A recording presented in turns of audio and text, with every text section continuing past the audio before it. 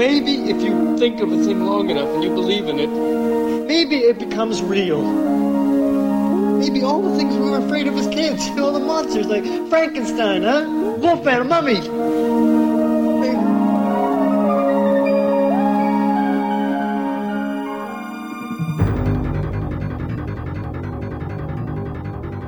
Welcome to Now Playing's Night Shift Collection Series.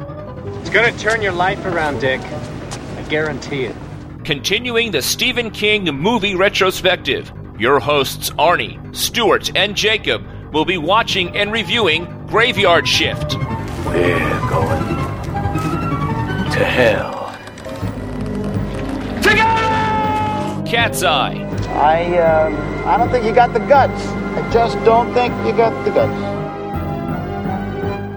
And the Night Shift Collection short films The Woman in the Room, The Boogeyman, and Disciples of the Crow. I was responsible for the deaths of my children. You see, they were murdered. These podcasts will contain detailed plot spoilers and harsh language. Oh, fiddly sticks.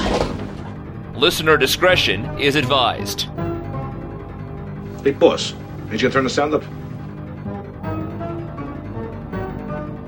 Today we're discussing Cat's Eye, starring Drew Barrymore, James Woods, Candy Clark, Alan King, Robert Hayes, and directed by Louis Teague. I'm Arnie, the Now Playing co-host who will never quit no matter what you do to my wife.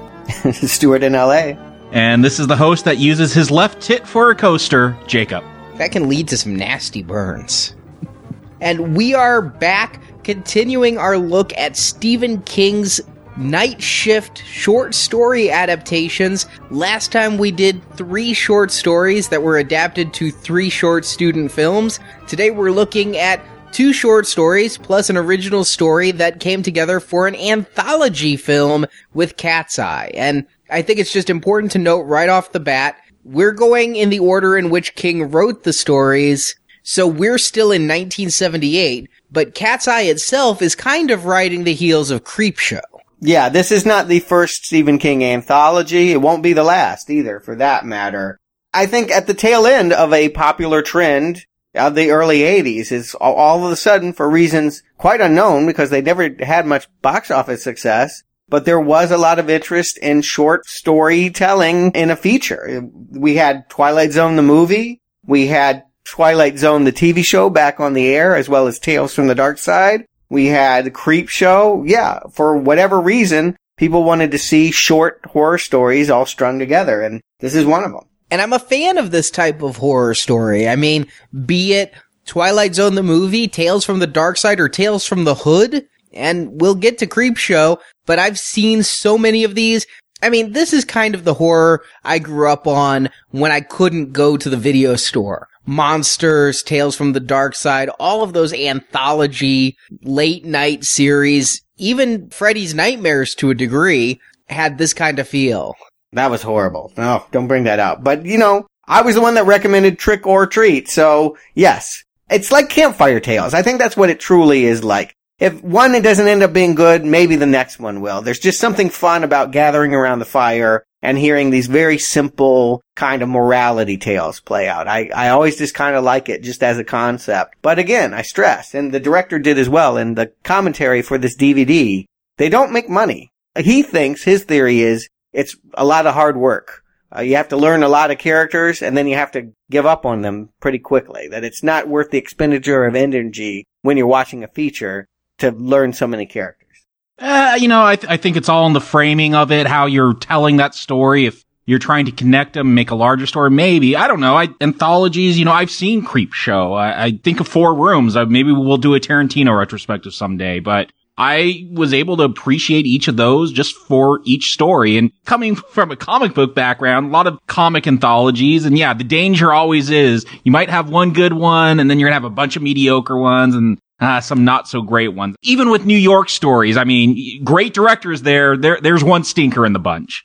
One of the things that I love about anthologies is how they always try to tie the stories together. When Tales from the Dark Side, it was the kid who has to tell his story before he's killed by, I forget what the woman was, babysitter, stepmother, something. In Creepshow, it literally is a comic book anthology and they just turn the page, and here we have 3 stories that all involve the same tabby cat. It wasn't supposed to be that. This was initiated by Dino De Laurentiis. We've discussed him before, but... Yes, back with Evil Dead, that bastion of good filmmaking. But he came to Stephen King and said, hey, we need to write a star vehicle for Drew Barrymore. She was so great in Firestarter. She's gonna be a big star. Write something for Drew. Well, he wasn't wrong. He was just 10 years too early.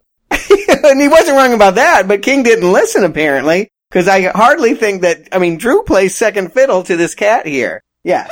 From the title on, we're paying attention to the tabby and where the cat is going. What Drew's doing, well, it remains a mystery for much of the movie. She's doing coke at 13, maybe. Yeah, that was not brought up. The director had vague memories of Drew. He said that she was, quote, in a transitional period of her life. And that, I guess it's one way of calling it. That's kind of like when you say you went to the hospital for exhaustion after you OD'd. But yeah, she was transitioning from being a reactionary child star into actually learning the craft of acting. And he didn't say anything more than the fact that everything here was designed to be the star vehicle for her. This was supposed to be the Drew Barrymore movie, but I gotta say, no, it really does come off more as a animal picture. It's about a cat. I've actually seen this one before, or I've seen a third of it. And it was way back in high school. I don't know if it's a half day or what. It's one of those days. Teacher just puts a movie in. And we watched the last story of this film. And so I just assumed, I thought, oh, here, I'm just going to play the climax of this film. I assumed coming into this that we were going to get a whole lot of Drew Barrymore and this troll and this cat. I did not expect it to be Homeward Journey or Milo and Otis, whatever those cat and dog movies are. Yes. And I've seen this one many times before, but the only part I could really remember was there was a troll who would suck Drew Barrymore's breath, and there was James Woods in Quitters, Inc. That was my memory. Yeah, I agree. I saw this one a lot, and I'll put it this way. I loved one of these stories when I was a kid, and now that I've rewatched it, I feel like the 2 that I neglected are much more preferred than the one I liked as a kid. But there are 3 stories, 2 of which came from Night Shift, Quitters, Inc., The Ledge, and then the final story, I think it's referred to as General, written directly here for the screen. It was Stephen King, and never published before or since. And it should be said, there's a reason Stephen King was so involved. He was working very closely with Dino De Laurentiis because at this point, 1984, King had his sights set on something other than a typewriter. As with so many, he just wants to direct. Yes, the director for Cat's Eye mentioned the fact that Stephen King was on the set of this film every day. And Teague was no stranger to King material. He had made Cujo, but he did not discuss Cujo with King when he made that film. But here, King showed up for 3 weeks of rewrites, and they hashed it out. And then every day on this set, what Louis Teague, the director, says was he was being studied because King was trying to learn the craft of directing. The reason why this movie was allowed to be, the reason why King is so kind to it, I think, because he's so generally dismissive of film adaptations of his work. But this one he really worked hard on because Dino De Laurentiis would give him the green light next to make Maximum Overdrive. We're going to talk about this one when we get towards the end of the Night Shift movies. But yes, Stephen King's directorial debut is coming soon. Well, without further ado, Arnie, give us the rundown. What does the cat do in Cat's Eye? In Wilmington, North Carolina, a rabid dog who may or may not be named Cujo is chasing after a brown-gray cat. To escape, the cat jumps aboard a delivery truck, which takes the feline to New York City. In the Big Apple, the cat has a vision of a young girl, played by Drew Barrymore, asking the cat for help. The cat has to return to Wilmington. But before it can, it's captured and taken to Quitters Incorporated, a company that helps people stop smoking through somewhat brutal means. Founded by a mafia family to honor their former Don who died from lung cancer, Quitters Incorporated will make sure you never smoke again. Longtime smoker Dick Morrison, played by James Woods, has come to Quitters Incorporated to quit smoking, and the former mafioso named Donetti, his case manager, shows him the cat on an electrified floor dancing to the pain. If Dick smokes, his wife will go in that room. If he smokes again, his mentally challenged daughter, also played by Drew Barrymore, goes in for the shocks. On a third offense, Dick's wife will be raped, and if he smokes a fourth time, well, Donetti will just have Dick killed. Dick does a pretty good job, but in a traffic jam, he sneaks a smoke and is spotted by Quitters Incorporated constant surveillance. The shocks to his wife are enough, and Dick never smokes again, though he is given some diet pills lest he gain weight, in which case Donetti will cut off his wife's little finger. But during Dick's reunion with his wife, the cat escapes and jumps the Staten Island ferry to go to Atlantic City, where chronic gambler Kressner, played by Kenneth McMillan, makes a wager if the cat can survive crossing the heavily trafficked street.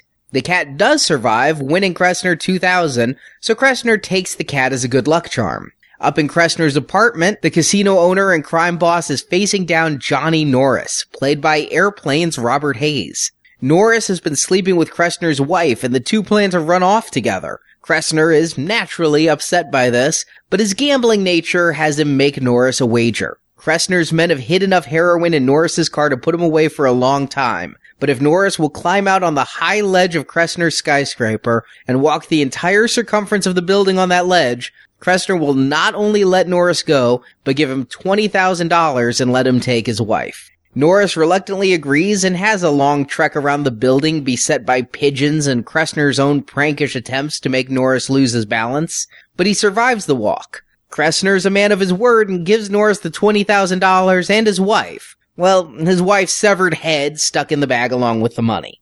Norris attacks and gets the upper hand on Kressner, taking his thug's gun, and offers Kressner a deal. If Kressner can walk the ledge, Norris will let him live. Kressner tries and quickly falls to the street. While Kressner's doing his walk of death, the cat escapes again and rides a train back to Wilmington, where he's adopted by Amanda, played by, you guessed it, Drew Barrymore, despite her parents' reluctance to have a cat that will likely eat Amanda's pet bird.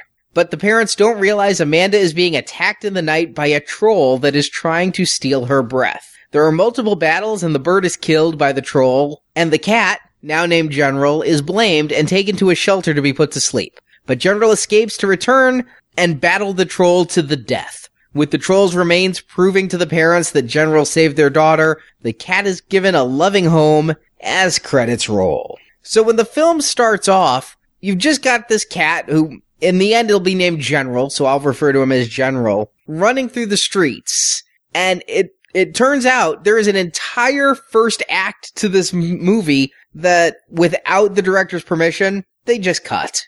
Although it sounds wise that they did. I'm going to say it might seem startling to cut to the chase, to begin with animals running around, but I don't really like what is described as the actual prologue. What was filmed, and at one point included, but yes, cut by the studio, was another girl, played by Drew Barrymore, being discovered dead in her bed. The mother realizing that it was the cat that robbed her breath and chasing it around the house, blowing everything away, destroying a house, horrible property damage, chasing the cat out the door. With a machine gun. Right. The mother grabbed an Uzi and tried to take out the cat. Meanwhile, and I'm not exactly sure how, we would see what becomes a major villain in the third story. The troll would make some kind of introduction here. I'm not sure how much we would understand, but we would at least have a setup that there would be this monster that the cat would have to come back and face off with. Yeah, I feel like, I don't know if I want a whole first act. I do feel like the whole framing of this anthology with this cat running to town and, Drew Barrymore appearing in the face of a mannequin saying he's out to get me. I don't know if that's a compelling mystery. I'm glad I didn't have to sit through that because that sounds horrible, that first act. But I wish there was something more concrete here, something more that pulled it together. I just, as we get into the different segments, I'll talk about I like those, but the framing with this cat, it interrupts things. I don't know what's compelling about this child. I don't know who this child is. And by the time we find out, it's not a very satisfying answer. Well, here's what I would add. Yes, as a frame story, sure. What's this cat going? I like that I don't know where it's going. is the quest going to be worth it? I'm very puzzled when we find out what his mission is and that he comes back exactly to where he left. But at the start of this, it's called Cat's Eye. Why not have a cat running around?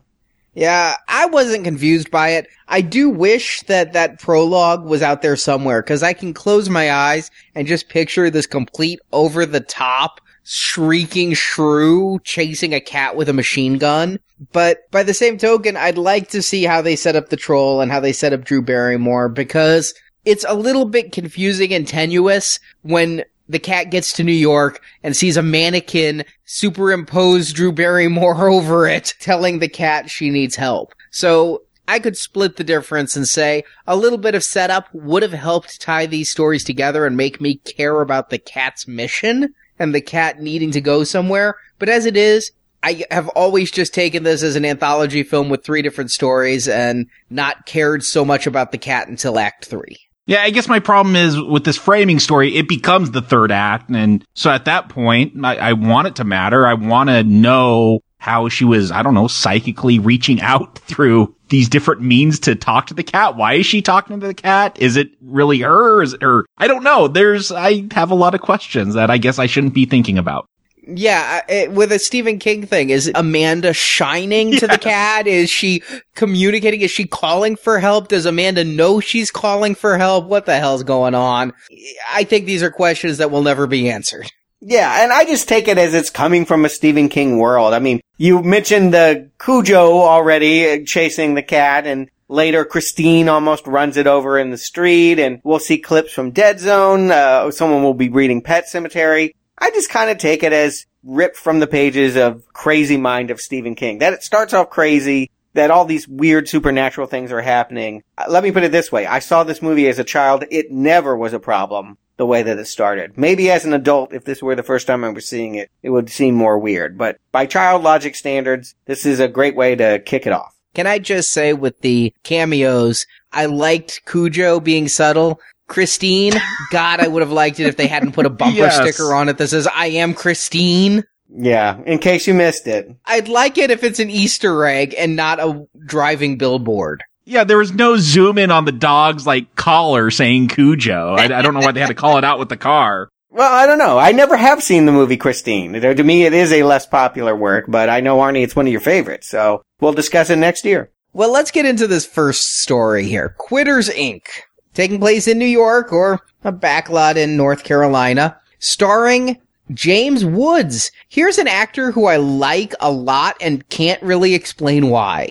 I think a lot of it has to do with this movie and his 80s work. I mean, he was in that Michael J. Fox movie, The Hard Way, and he was in Against All Odds, that movie that's more well known for the Phil Collins song. And he was in Against All Odds? Yeah. Yeah. Not in the Jeff Bridges role, obviously. No, he was the mob guy.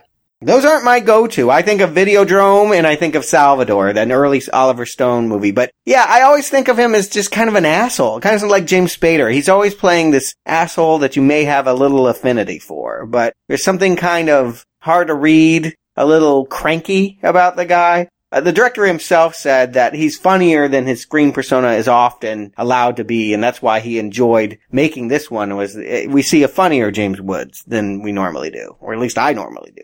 Yeah, I always think of, I mean, the thing I'm most familiar with is Videodromes. I always get that, a sense of slime, but yeah, smirkiness, that you're gonna have fun, even though what he's doing may be a little, off kilter. And, of course, I think of Sean Young gluing his dick to his leg. Well, who doesn't think of that? I think of that every time I see Sean Young, which is surprisingly often.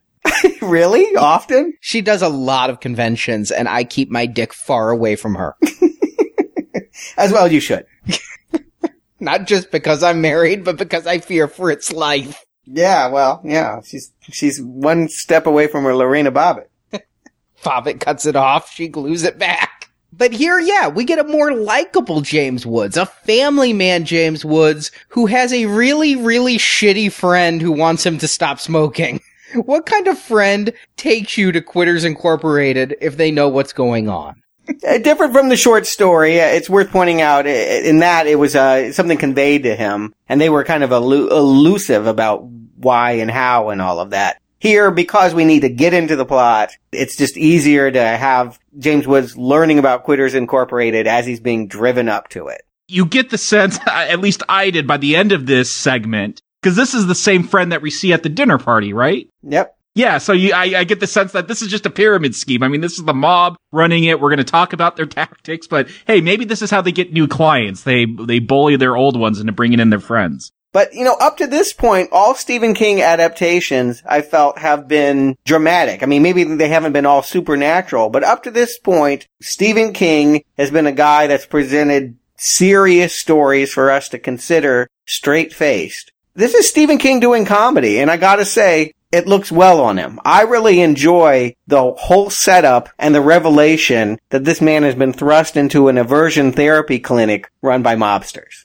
Yeah, again, just like the woman in the room, this is something else I wouldn't expect from Stephen King. This seems, almost satirical and humorous. It almost seems like one of those crazy, dystopian, sci-fi satires. There's not sci-fi going on in here unless you're counting this electrified floor.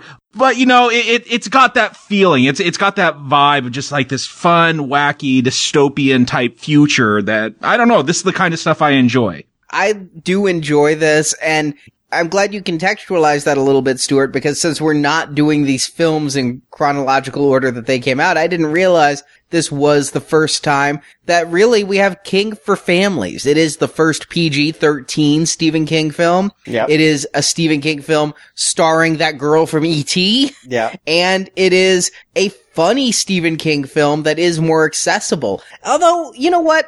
This came after Creepshow. Maybe Creepshow is the first. It's still R-rated, but I know what you mean. I love that as a kid, and I do feel like it's ultimately a more successful version of this very idea. I don't know how much this is for kids, or if it is for kids, it's definitely got an edge to it here. I mean, it's rather shocking. I mean, literally, it's shocking, of course, but it's rather shocking to what extent Donetti is willing to go to make his client be successful here. It's done from a personal angle. They lost a mafia don to lung cancer. And so they thought, hey, let's rid the world of smoking. That's kind of noble for a mobster, but then quickly it's been perverted. I think the cure is worse than the disease here. Attack your mentally challenged child or sexually violate your wife. I mean, my God, I did a double take when they were listing the punishments. Yeah, when they got to step 3, raping your wife, and we got a guy who specializes in that. Yeah, whoa.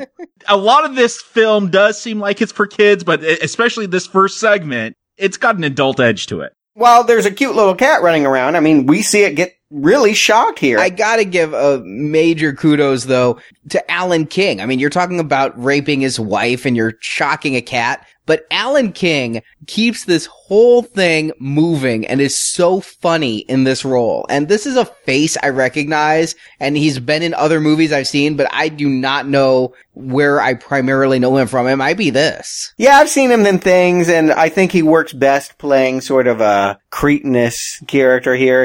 He worked for me in Goodfellas, too. I think there is a mobster sheen to the guy, but this movie did it first, and I think it features him really well here. He is an excellent salesman for this kind of aversion therapy. Yeah, he brings menace, but he's having so much fun with it.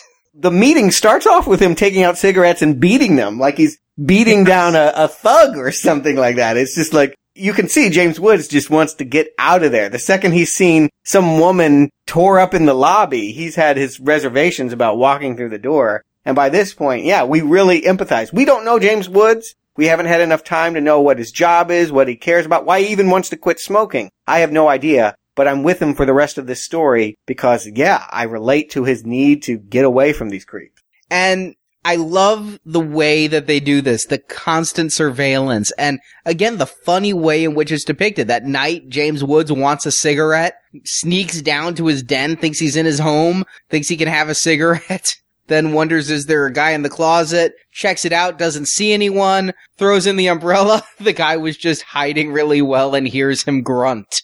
yeah, good suspense might be too strong a word, but there's a real tension to this. I mean, I don't smoke, and so I can't relate to the desire to, for me, it'd be like, oh my God, with these threats, I'm really worried because I know he's not. I really know that these guys do have the upper hand here, and that guy that's jogging past their door. In the loafers. Yeah, exactly. I mean, we know that he's going to slip up, and we know they're not going to be forgiving. So it is a real tension about what's going to happen, particularly when they introduce Drew. I gotta say, poor little Drew, she doesn't have much to do in this, but boy, would I hate to see her, shocked, electrocuted. It just... Or would I hate to see her try to play mentally challenged anymore? Yeah, I was wondering, was she supposed to be mentally challenged? Because that's how it came off. I didn't even realize it was Drew Barrymore here. They put this awful, wig or something on her. It's mentally challenged through thick glasses. That is how her portrayal is being done. Yeah, it's largely costuming. Again, she was in a, quote, transitional period. She didn't know how to act, and so they were having to teach her how to act. Did you notice that she's attending the St. Stephen's School for the Exceptional? Oh, I didn't notice that. I did notice for some strange reason she got a Cabbage Patch doll named Norma Jean. I don't know why Marilyn Monroe has a Cabbage Patch. There was that moment. It definitely took me, this could only be happening in 1985. But yeah, Drew doesn't do much here, but again, I fear that I am going to see her return in this episode frying on the floor, and that will be horrible, but it doesn't happen. I think one of my favorite moments in this segment is at this party. I love how they show the anxiety of the withdrawals from smoking. And again, I've never smoked. Stuart, you haven't smoked. I don't know what it's like, but I love when he goes to this party. It's seemingly everyone's chomping on a cigar, smoking a cigarette. We got paintings that are smoking while their eyes are moving. Yeah, children smoking. And then I love, you get these, server with this platter of deviled eggs and then the eyes are watching. Again, it's campy looking, but I like this. I like this feel. This is fun for me. Every breath you take. They gotta even throw that in there. Oh, great use of song. Yeah. And when Danetti's coming down the stairs in that silver silk shirt singing it, just hysterical. And I do have to point out, you mentioned that party. Did you guys recognize, and I had a major facial recognition moment, James Rebhorn? I don't know who that is. I didn't know the actor's name. I had to look him up, but I knew that guy who was offering James Woods a cigarette at the party and who ends up smoking 20 at once was the guy from Meet the Parents and ID4. He was the president's smarmy aide. He's been in a ton of stuff. Here, I'm like, who's that actor with the bad comb over? I know that guy. Didn't know that guy, but yeah, he's working. It's the right tone to take here. It's surprising. It's not a Stephen King tone, at least how we've established it in The Shining or Salem's Lot, but I'm really thinking it's working for him. It's allowing Stephen King to be gleefully evil as opposed to really trying to scare me. If this movie tried to play it straight, I don't think it would work at all. I would not be scared by these mobsters. But by playing it this way, I'm laughing and I'm really enjoying the dark humor. And I love the moment when James Woods breaks down and has that cigarette on the drawbridge. And Danetti's guy is right next to him. He looked over and checked the car next to him, and it was just a couple making out. But then once he starts smoking, it turns out, no, it was all a ruse. He was under surveillance, and now his wife is going to be kidnapped and put in the cat room. Yeah, I love James Woods' look, he's crouching down in this car.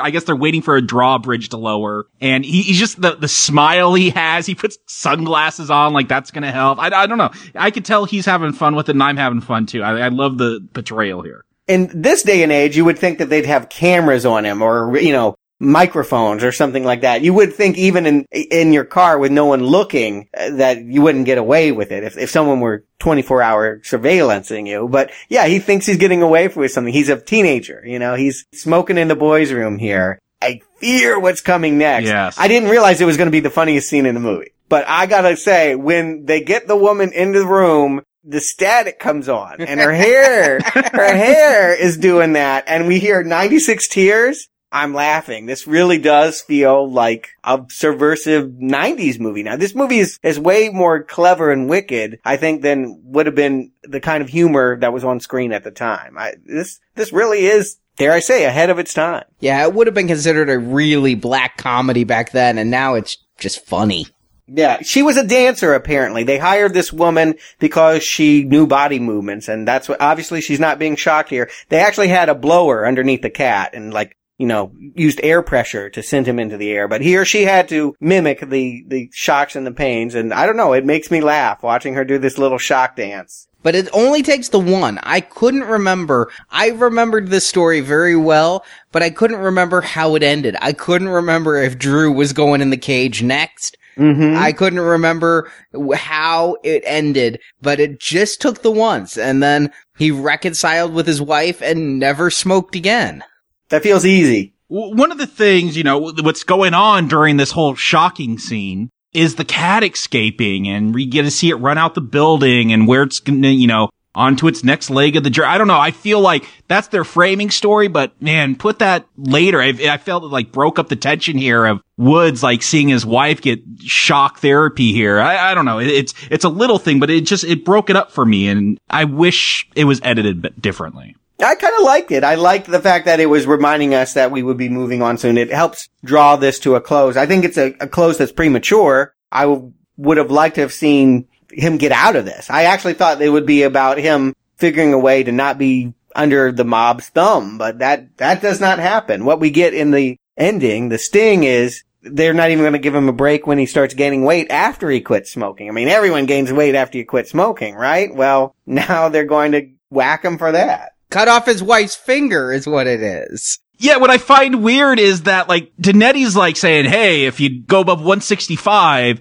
we're gonna cut off your wife's little finger. And Woods is just like laughing, oh, you're hilarious. Like, that seemed weird. I'm like, you haven't learned your lesson that this isn't a joke? Yeah, I would think that you would totally believe them if you saw that they were capable of putting your wife in a room and frying her. Why wouldn't they cut off her finger? I agree that he was able to laugh it off. I guess he just thought that he had passed the test at this point. It was what he signed up for. As long as he doesn't smoke, then he's in the clear here. But I'm telling you, this is a pyramid scheme. First they get you with the smoking, then they get you to pay for these diet pills. It's just one. Yeah, really is how the mob would work if they got into this kind of business. And I love that they say these are illegal diet pills. Yeah, highly addictive. Yes, very funny. And I like that it's the guy that introduced him that's here at the end with his wife. It's a nice symmetry. It's a nice way of closing off the story. This is what I remembered even from my childhood viewing. I didn't like this episode as a kid. It didn't make much sense to me. But I do remember being spooked by the fact that a toast is raised and someone's missing their pinky. And for me, this is my first time seeing, maybe because I was so taken in with this story, that's how it ended. That doesn't seem like much of a shocker. I think I was like you, Stuart. I was wondering, how is Woods going to get out of this? And it's going to end up being this whole big thing. And nope, it's like, they weren't joking about cutting off the pinky. Next story, a little anticlimactic to me, though. I'll say it right now, this is the strongest story for me in this film. It is today. It wasn't at the time, but I will have to say, my leaving it, I would think that I'd want more. I want to put it out there. You guys may or may not know this. They did do an entire feature unofficially based on Quitters Incorporated. We're not going to cover it because it doesn't have the credit of Stephen King. It's a 2007 movie called No Smoking, and it was made in India. It's actually a musical, and I did rent it just to see how they handled the material. And does it work as a feature-length film? I'm not going to say ask as a musical, but as a feature-length. I got to say I was a little disappointed. Some of it was just, I think, culturally, it was a little weird. I found it a little tedious at 2 hours. If this one was a little too brief, the 2-hour one was a little bit too elongated. It's weird, and it did sort of address what you were talking about with the twist on this was the reason why the friend brought him into this was because they had this policy of cutting off your fingers, and if you brought people into the group, they had this magical process of reattaching your fingers so that you, of course, wanted to, recruit as many people as you could so that you could return to being the functional person you were before they beat you to a pulp. If you're curious, if you like the story, if you just like to see Stephen King in a different language, give it a look. I don't know what you'll think of it, but it's worth a look. And back to Cat's Eye, for me, this has always been my favorite story. And I think the James Woods, the cover of the Police song, all of that had so much to do with it. This ending, it's not a twist ending. It's just there's a dismembered finger ending. It's kind of a strange ending, but yet it is my favorite ending for its segue to the cat. You see the missing finger, and then it dissolves to a hot dog that is being fed to the cat.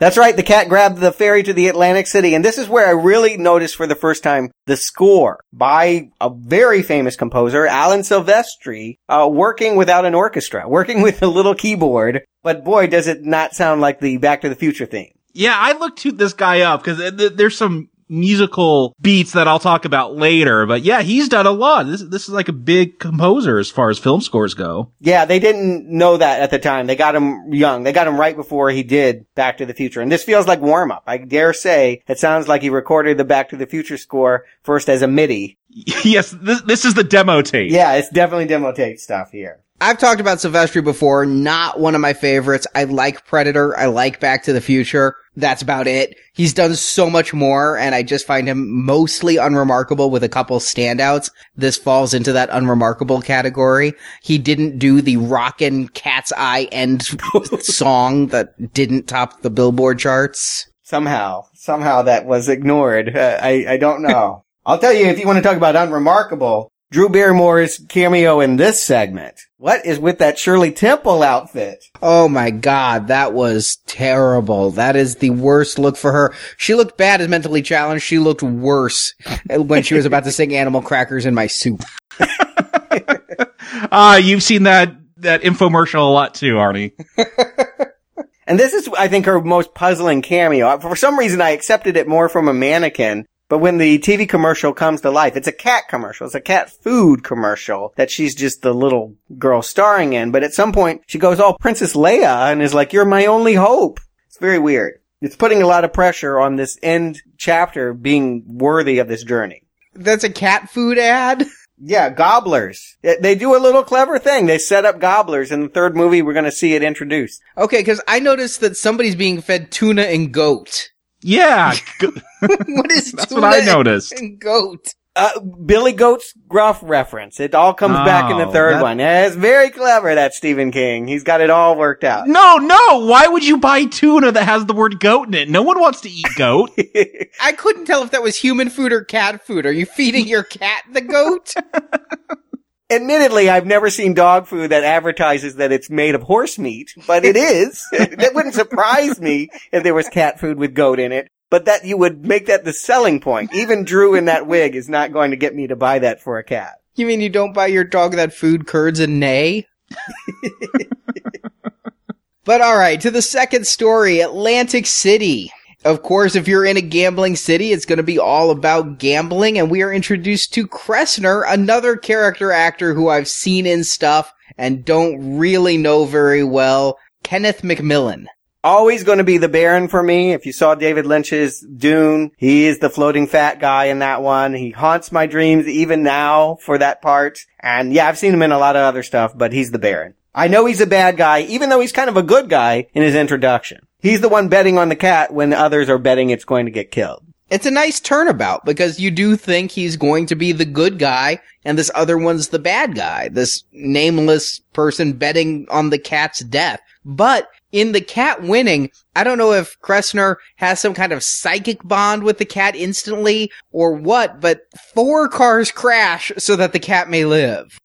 This is horrific. I guess it's setting the tone for this next one. That first one was dark, but it was kind of lighthearted. This one I feel is just more dark. And yeah, it starts off with this cat causing this horrible accident. Yeah, I think what it does, and I didn't realize it at the time, but yeah, when we see what he's going to bet on next, it's another life or death stakes, we're going to realize that it is bad. But when I see this, I think, oh, he's rooting for the cat. And since the cat's the cool character, I think that, yeah, he's going to be the hero here. But no, someone has the line that you guys would bet on anything. And I think that that's really what we're to take away from this, is that this is a man that it's all about the game. He doesn't care about life or death. It's just about making $2,000 off of a cat crossing the street. Or getting revenge on his cheating wife by setting up her tennis coach lover. Yeah, this was a little bit of a shift for me because we jump to Robert Hayes and this woman and she's getting on a bus to go away. He's not going with her. He's going back to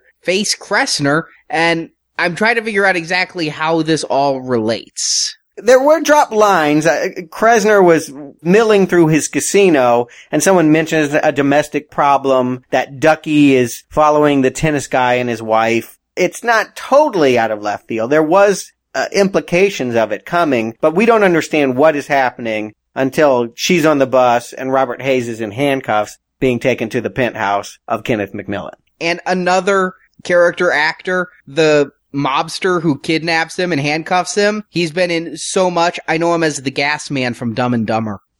Oh, you're talking about Ducky. Yeah, Ducky. The black guy that's accompanying him is Charles S. Dutton, TV's Rock in Alien 3. He had hair. That's probably why you missed it. Yeah, that threw me, the hair.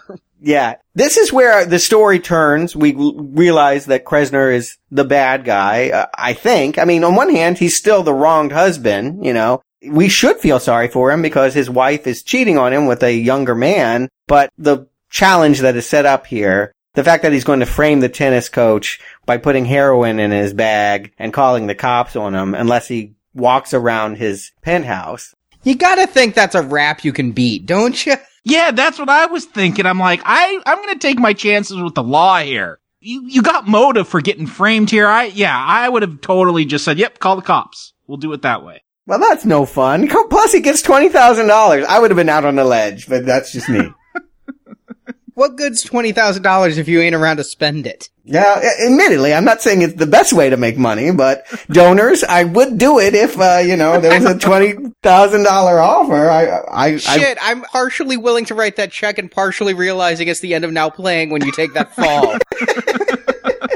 I don't have the best balance. It is true. That may be why he's willing to take that check. Yeah. You're no tennis pro. No, and you definitely didn't have that in me either. But I will say this is where the story really starts to look like something else. Even though I read The Ledge, what I see from this point on is something to tide you over. The segment in Creepshow that had another veteran from the movie Airplane. Leslie Nielsen. Yes, Leslie Nielsen was forcing a couple, his wife was cheating with another man, into an impossible odd stakes, and they end up turning it around on him. I do feel like we'll cover Creepshow later, but I do feel like that is the story that it feels very familiar to me. And I think that's points off on The Ledge, is that it doesn't have maybe quite the spark of originality that Quitters Inc. did. Yeah, I mean, for me, this one, it is literally about this guy walking in a circle. It takes too long. This should have been a way shorter segment, in my opinion. I mean, we get Kressner acting like a child, like doing all these weird pranks. Oh, I love that. I love his delivery. I want to keep you on your toes. This could be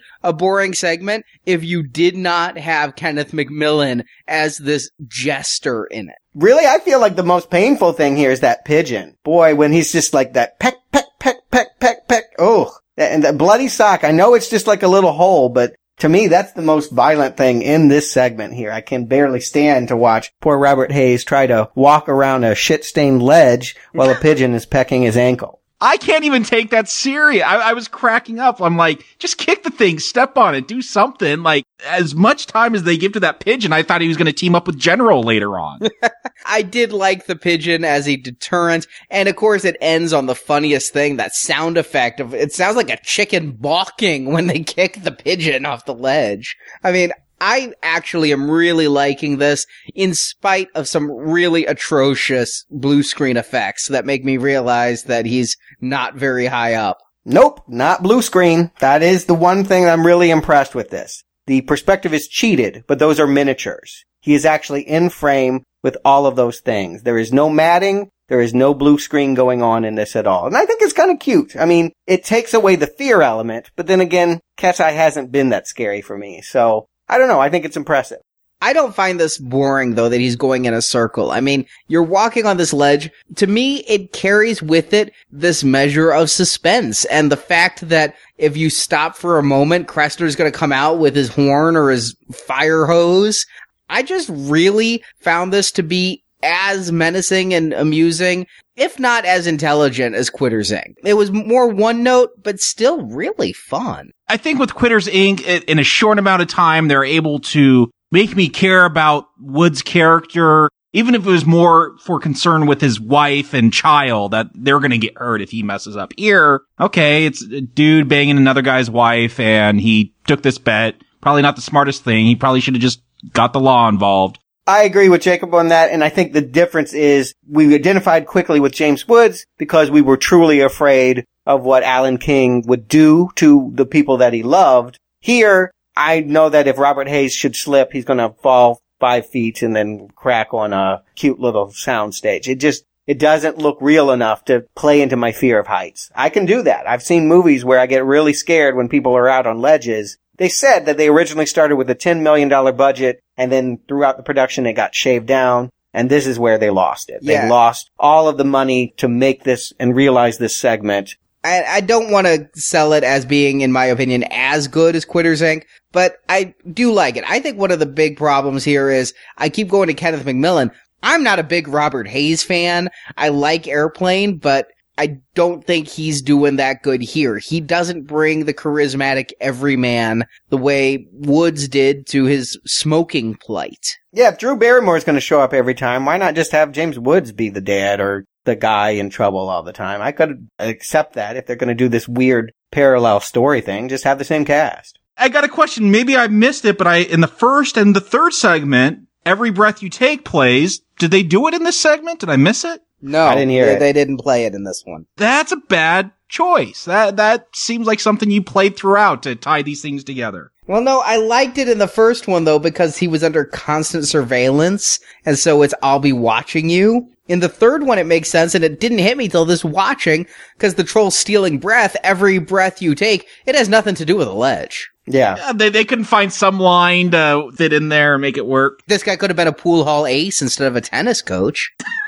I agree. They could have worked harder to tie all the stories together. I kept thinking that if indeed Kenneth McMillan is a mobster, why not have a picture of him back in the office of Quitters Inc. that, it's the same family or something. They could have done closer ties. They could have made these worlds feel even closer. But, it wasn't in vogue yet. Pulp Fiction hadn't come out yet. We didn't have such tight storytelling. It was enough just to have the cat, I think. And again, we know who the bad guy is because the cat doesn't like Kenneth McMillan anymore. He's poking out on the ledge. He's rooting for Robert Hayes to make it all the way around.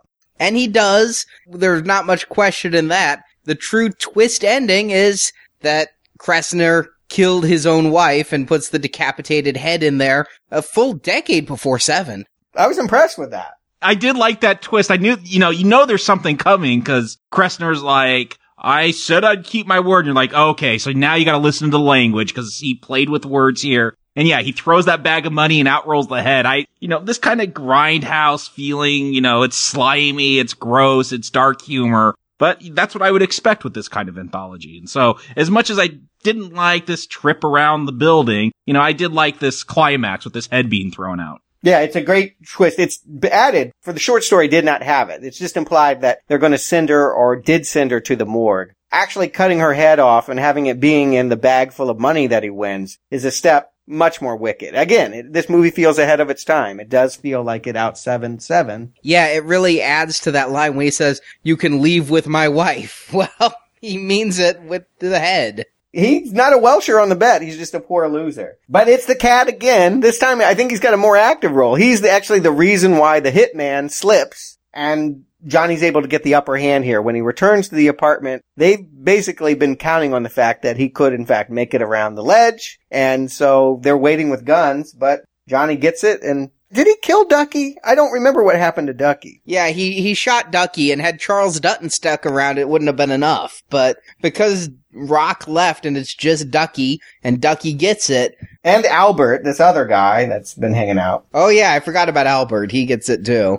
But now Kressner has to go out on the ledge, and that is the wonderful poetic justice of an ending. And of course, Kressner's not going to make it. There's no thought. It's the pigeon, though. The pigeon's what gets him. Yeah, I couldn't believe they brought the pigeon back. Just stamp on its head. It's a pigeon. But it's a 3-inch ledge. You can't just be flinging your appendages around, Jacob. There's no way. I get it. You wouldn't want to do any excessive movement. You wouldn't want to be kicking something if you're tight roping around a building in the wind. I totally get it. I like that they bring the horn back too. At a certain point he was honking a horn at him and it falls and honks. Well, when Kressner takes his spill, we don't hear a splat, we hear a honk. And I groaned. That's what you heard from me. Okay, you said there's no blue screen when they're climbing around this building. Come on, when that falling effect, This is like the tallest building ever. Yeah, all right. Obviously, that was not wire work, but I'm just saying in general, give some props to the model makers, not the map makers.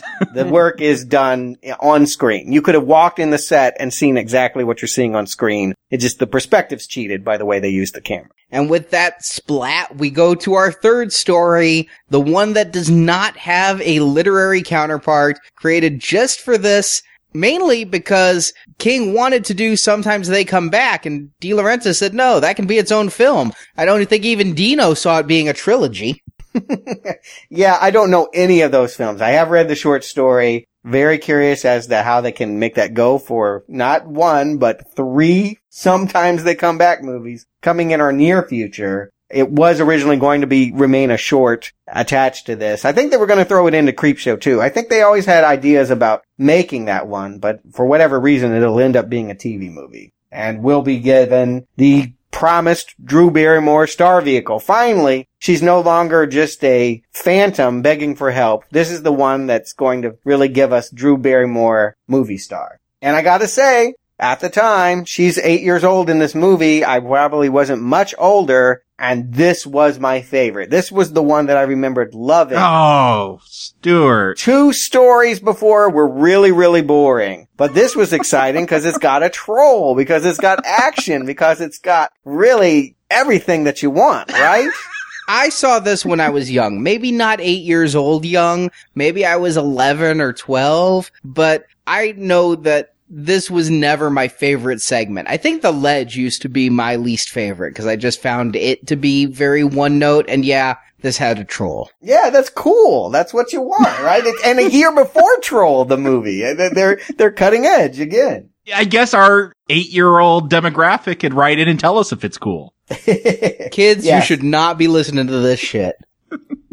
But, this is King trying to do Gremlins, right? The Gremlins had come out, and he's writing for Drew, and this is what's in the popular culture. Little monsters, that was kind of the trend here. I get the impulse, and I loved it as a kid. We'll talk about the quality in a minute, but I just want to say, it feels like a scratch the record moment that we've had 2 stories about mobsters and Vice, things that were non-horror. And all of a sudden, we're in a world where a cat is trying to attack a knife-wielding troll. I mean, that is a step way beyond where we ever were before. And it makes this feel weird. I gotta say, it just doesn't fit into the world they established here. Maybe if they had the troll in the beginning, it might have been more of a setup, but I just say because the other stories did not have anything more than gangsters, now that we have a monster here, it feels like this should have been in Creepshow, not in Cat's Eye. Yeah, this is a super bad idea, what I'm gonna say, but it's an idea, I guess. I mean, at least maybe this troll is the one that was whispering into the ear of these mobsters to do the ledge thing and to do Quitter saying, super bad idea, but something, like, why is this the ultimate climax? Again, this is an anthology, but they've tried to tie this together. There's this mystery. Drew keeps calling out, and it's over this little troll. Why are we focusing on this now? It's a big left turn for me. Yeah, whatever we think of this story, let's all agree, it doesn't fit with what came before. The last 2 were really very grounded. I mean, they're horrible situations, but walking on a ledge and being put on an electric floor, all very plausible. And, I mean, they were both the same villain. I mean, it was real human beings that were forcing innocent men or semi-innocent men into a compromised position. It felt like a story about Vice. And now you've changed the main character, you've changed the villain, you've just changed everything. Yeah, and this is why I sometimes wonder if that restored prologue, where you have the crazy machine gun wielding mama.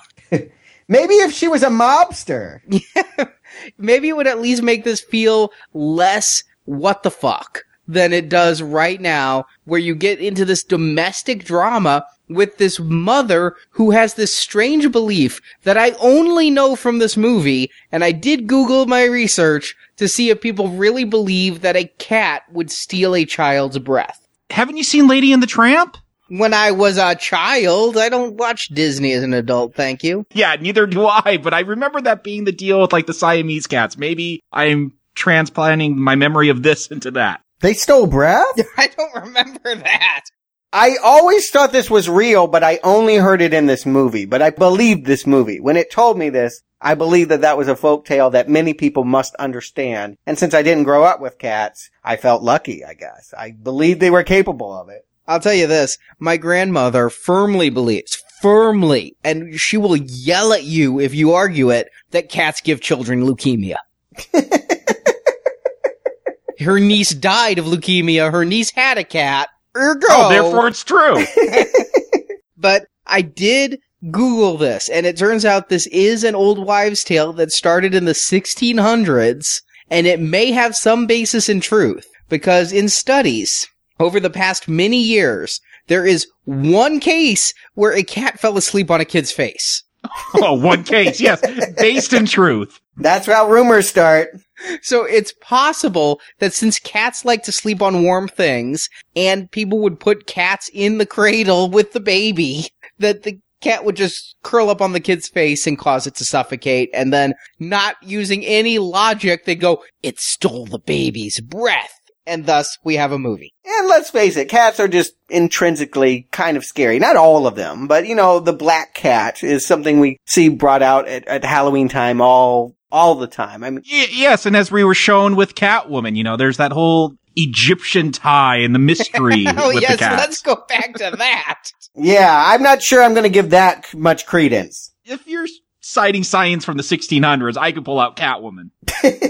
You can pull it out, and then you can put it right back, sir, where you found it, at the bottom of the kitty litter. The cats are scarier than dogs. It took a bat to turn a dog into a monster in a King story. I can believe a cat's just born evil, just waiting to, take your breath. That just feels in their character. They love their owners differently. Of course, cats love their owners, but it always feels different. And there's always a certain mystery to a cat. I've had both as pets, and I do feel about them differently. Cats are just, they're unknown. And I will say this, even now, when I watch this, and we get to the end of this, I'm not sure what General's intent was all along. I do wonder if maybe he isn't just hoping for the right moment to suck Drew Barrymore's life out of her lips. No, I'm never wondering that, because we've seen him, he didn't like Kressner, the bad guy. We feel sympathy because he was getting shocked. We see him, heeding to the words of mannequins and girls on TV to go help someone. I guess if we wanted to be tricked into thinking this cat was going to steal the breath, they should have played it up through this framing story better.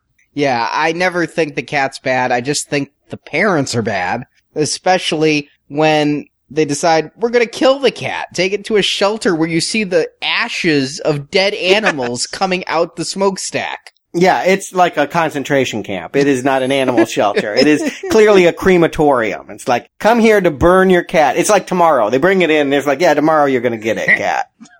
It's like you said, cats are evil. Why wait for an adopter who will never come? But the troll's pretty crafty. I mean, he does frame him really good. There's bloody paw prints. There's a dead bird. I can't blame the woman who is prejudiced against cats because of her mother's wives' tales. That she would want this cat out of her daughter's life. She didn't really want it in there. She sees it killing a bird in the yard. I totally understand why she's ready to take it away. But it's going to kill Amanda! Now that the cat's gone, who will protect Amanda from this really bad rear projections troll? Was this a dwarf, a full-size dude in a suit? Yes, this is where all the money for this movie went.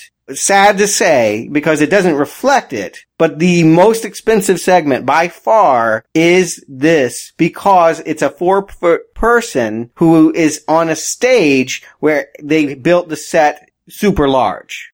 It shows. I mean, it really, really does show. Yeah. They had to build a giant set here. And so, yes, there is obviously some superimposition when you got Drew's feet and all of that. But by and large, it's a small actor with puppet effects. And I want to say, I love Carlo Rambaldi, the man that designed the troll. I think it's a cool looking troll. He did E.T., he did Alien. I mean, he designed the puppet. Obviously, Giger drew and conceived the alien, but he is an effects maestro, Close Encounters. I like the man's work, and this is good. I'll give it this. The troll has a wonderfully articulated face. Yeah. Yeah, they spend so much time just showing him snap his jaws over and over. Because he could, and he could snarl that lip, and he could scowl. But why the hat with the bells? That's not He's a scary. troll. He's Is a that troll. what trolls do?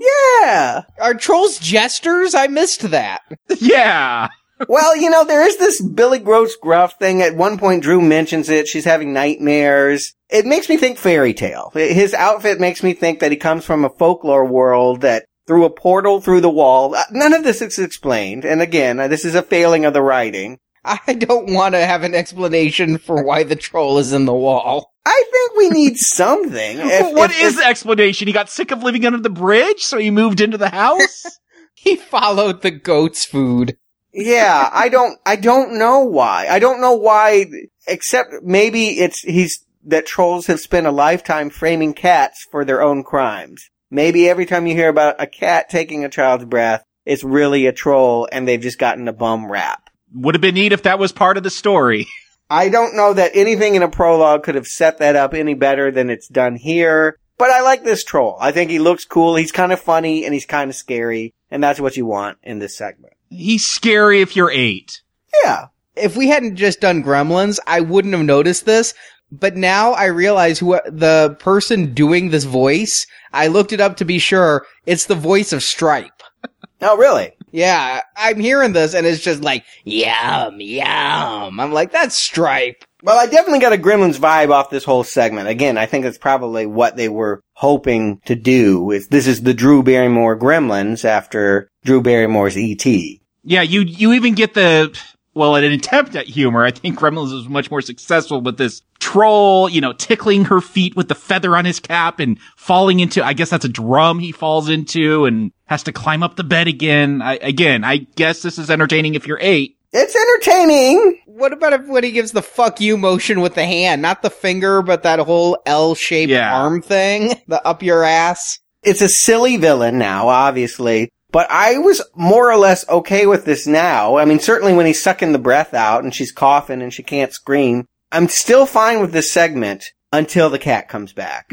They have to stage this battle. I feel bad for Drew. Really? Yeah, I mean, Drew, this is her vehicle, and she's just sitting there, go, General! Go! The cat gets the spotlight. You know it's the cat getting the spotlight because, when he escapes the animal shelter, that score swells up big. Back to the Future moment. Getting in the car, heading towards that lightning rod.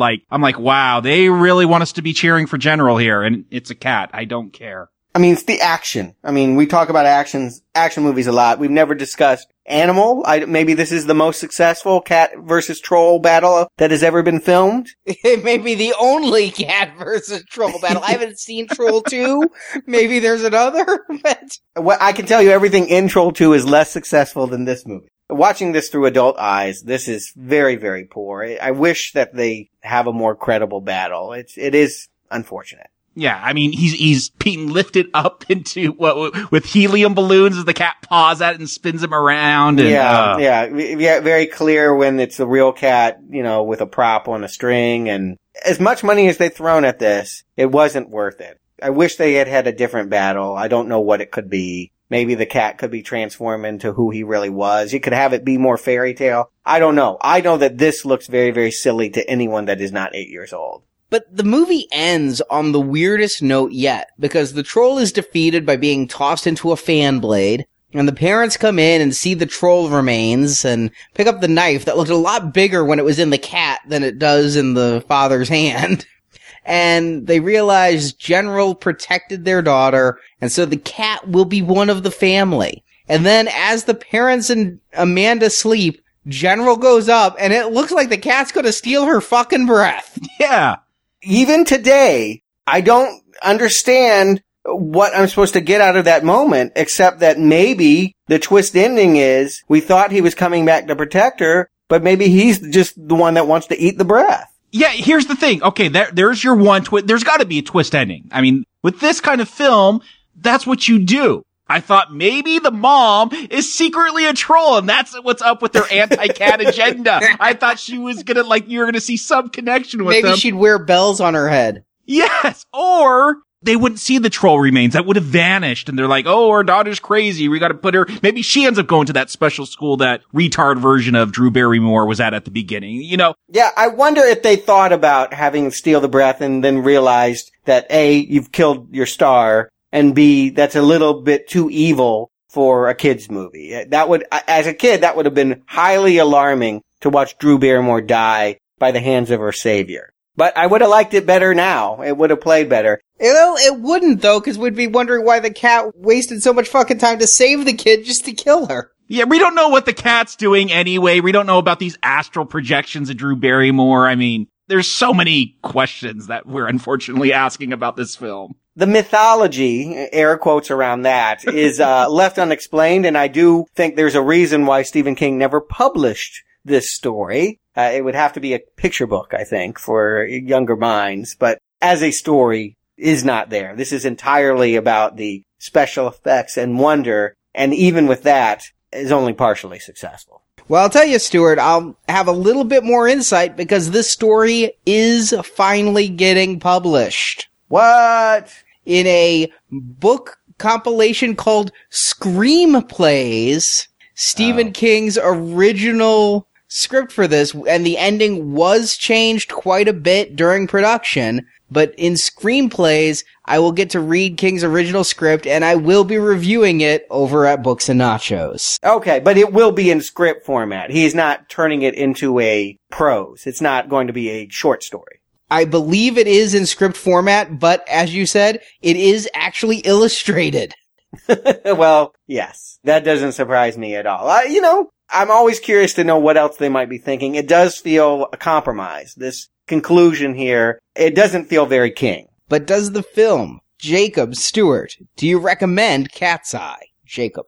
I mean, for me, this comes down more or less to some simple math. We got this framing story. By the time we get to the end, I think it's unfortunate that they tied the framing story so much into this third act. It's not just a frame. It's more of a vehicle for this cat to get from one end of the film to the other and then play a major part. I don't think that whole thread is satisfying, but I could look at this film as 3 pieces and just do the math. Recommend, not recommend each one, and how does that turn out at the end? Because I think, really, if you're going to watch this, you're going to watch it for 3 different stories. I'm probably not going to get too tied up in the mythology of trolls and cats or redo that because that's what Now Playing does. But for me, Quitters, Inc., strongest segment in this film, that's definitely a recommend. That's the highlight of this film for me. Then we get to the end, general, I guess we're calling it. That is the weakest moment. That's definitely not a recommend. So it all comes down to the ledge. Which way will I go? And it looks like I'm going to slip off the ledge here because that segment, it's a weak not recommend for that middle part, but still a not recommend. It dragged on a little for me as he wandered around this building. Ultimately, I watched this and yeah, it's fun for 8-year-olds. They might enjoy this. Watching this as a teen or an adult, I don't think you're going to get a whole lot of fun. I don't think it's an awful film or an awful anthology. Just the last 2 segments don't really work for me. So it's a weak not recommend for me. Oh, Jacob. You're going to be begging to get back on that ledge when we get into the rest of the night shift. I kind of agree. When we're doing Children of the Corn 666, you will be wishing for the heady days of Cat's Eye. We can say that with almost every retrospective. When we're doing Prime Directives, I would maybe wanted to go back to RoboCop 3. Really? Really? Yes, but I gotta look at it as a film on its own. I can't compare it to Children of the Corn Part 900. Stuart. Oh, to me, this is a happy surprise. I thought that coming back to this, it would be pretty bad. Dino De Laurentiis, I didn't imagine much, but I remember having affection for it as a kid.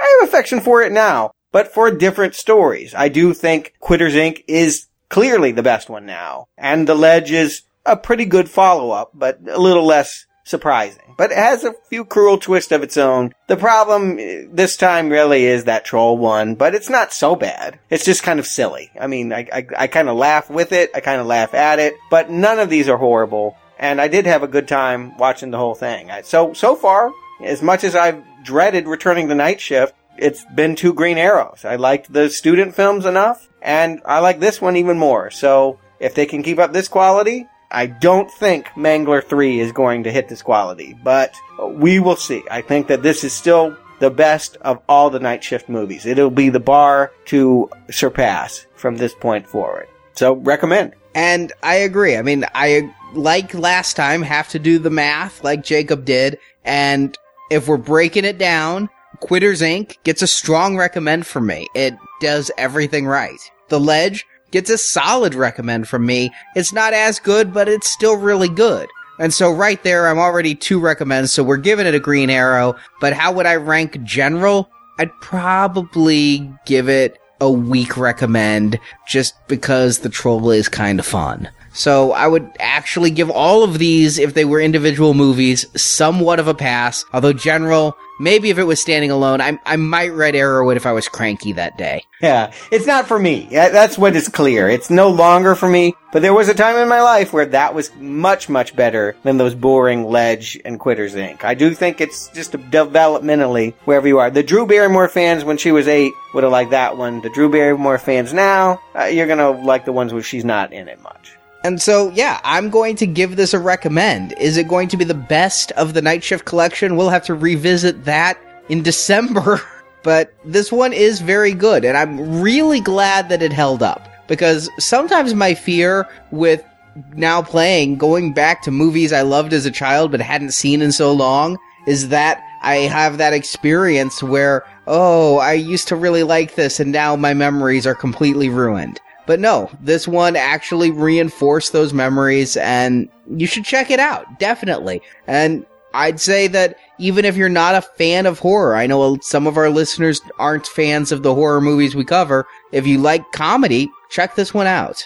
Yeah, that's the important thing to stress, is unlike any other Stephen King that we've covered, this one is, well, maybe Return to Salem's Lot, but he had nothing to do with that. This is Stephen King showing his comedy skills and doing it well. So Jacob Stewart, thank you for joining me. We will be back next week with the last film in this kind of hodgepodge Night Shift collection, Graveyard Shift. Not the last Night Shift film, but the one that they didn't make any sequels to. God knows, I don't know why. Every other one got 2 or 3 more of them, but because they only made one Graveyard Shift, we're doing it next. Everything else had a follow-up. Everything else was turned into a franchise from Night Shift. This one's standalone. I've seen it. I'm pretty sure it's going to support my theory that Cat's Eye is the one to beat, but I'll revisit it. So Jacob Stewart, thank you for joining me. Until next time, we'll see you on the Night Shift. Show's over.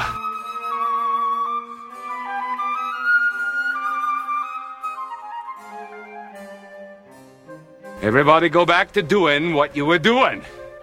Thank you for listening to this episode of Now Playing, and we hope you've enjoyed the show. There's more fun than human beings should be allowed to have, or what? Come to the Now Playing Podcast website to hear our reviews of other Stephen King films such as Carrie, The Shining, and Salem's Lot. Hey boys, come on over here. And keep coming back to NowPlayingPodcast.com each week for a new review in our Stephen King retrospective series. We have a great deal to talk about, Mr. Billings. Come back tomorrow and we'll talk some more. At our sister podcast, BooksAndNachos.com, you can hear Arnie's reviews of the original books and short stories on which these films are based. College Boy. Also in the archives, you can hear reviews of other films, including A Nightmare on Elm Street, Friday the 13th, Star Trek, The Avengers, Halloween, Terminator, and more. Hear hundreds of movie review podcasts at NowPlayingPodcast.com. How could this thing go on all these years? How didn't somebody know about it? Unless that God they worship approves. While at NowPlayingPodcast.com, be sure to join our forums where you can discuss this review with other listeners. Go on, Dickie, before you lose your guts. You can also follow Now Playing on Facebook and Twitter, where the hosts post new episode announcements and written movie reviews. The links to our social media pages can be found at NowPlayingPodcast.com. I watched your work, and I like your style. Support from listeners like you help keep Now Playing operating. You've got a hell of a problem, but we here developed a hell of a solution. You can find a link to donate using PayPal at the bottom of our website, NowPlayingPodcast.com. You want another one? Yes. Please. You can also help out Now Playing by leaving us a 5-star review on iTunes. Good morning, boys and girls. Did we all remember to bring our homework assignments today? A link to Now Playing's iTunes listing can be found at nowplayingpodcast.com. We didn't? Well, we know what happens to little boys and girls who don't do their homework. Now Playing's Stephen King retrospective series is edited by Dylan and Arnie. It's gonna be a mess. No doubt about it. Now Playing credit narration by Brock. Bravo! Now we can get you that audition on Star Search. The film discussed in this podcast is the property of the original copyright holders, and no infringement is intended. You think it's going to make a difference? No, but it may make the judge happy. Now Playing Podcast is not affiliated with the makers or distributors of these films. Take it from me. There's only one way to deal with their kind. On their own terms. The opinions expressed on Now Playing are those of the individual hosts and may not reflect the opinion of Venganza Media Incorporated. When you've been in the business as long as I have, you get to know every line. Now Playing is a Venganza Media production, copyright 2014, all rights reserved, and no part of this show may be reproduced, repurposed, or redistributed without the written permission of Venganza Media Incorporated. I think I'll sleep now, Johnny. You do that.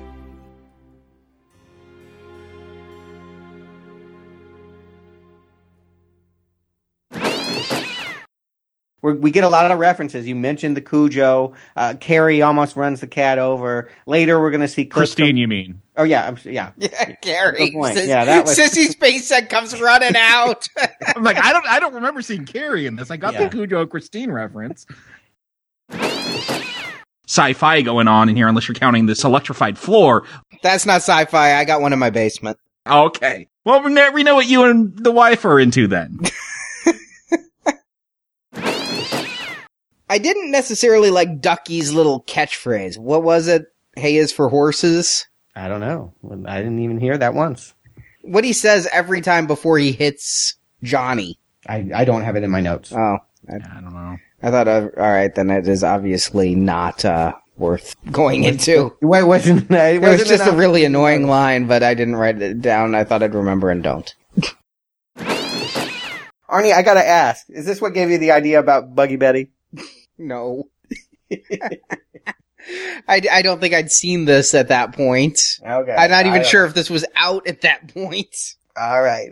We had a similar, I didn't walk around any ledge, but there was a similar moment in our friendship around this time involving a Garbage Pail Kid card. And well, if you've heard our Garbage Pail Kid show, then you know all about it. And it's rectified. Yep, you did fix the problem.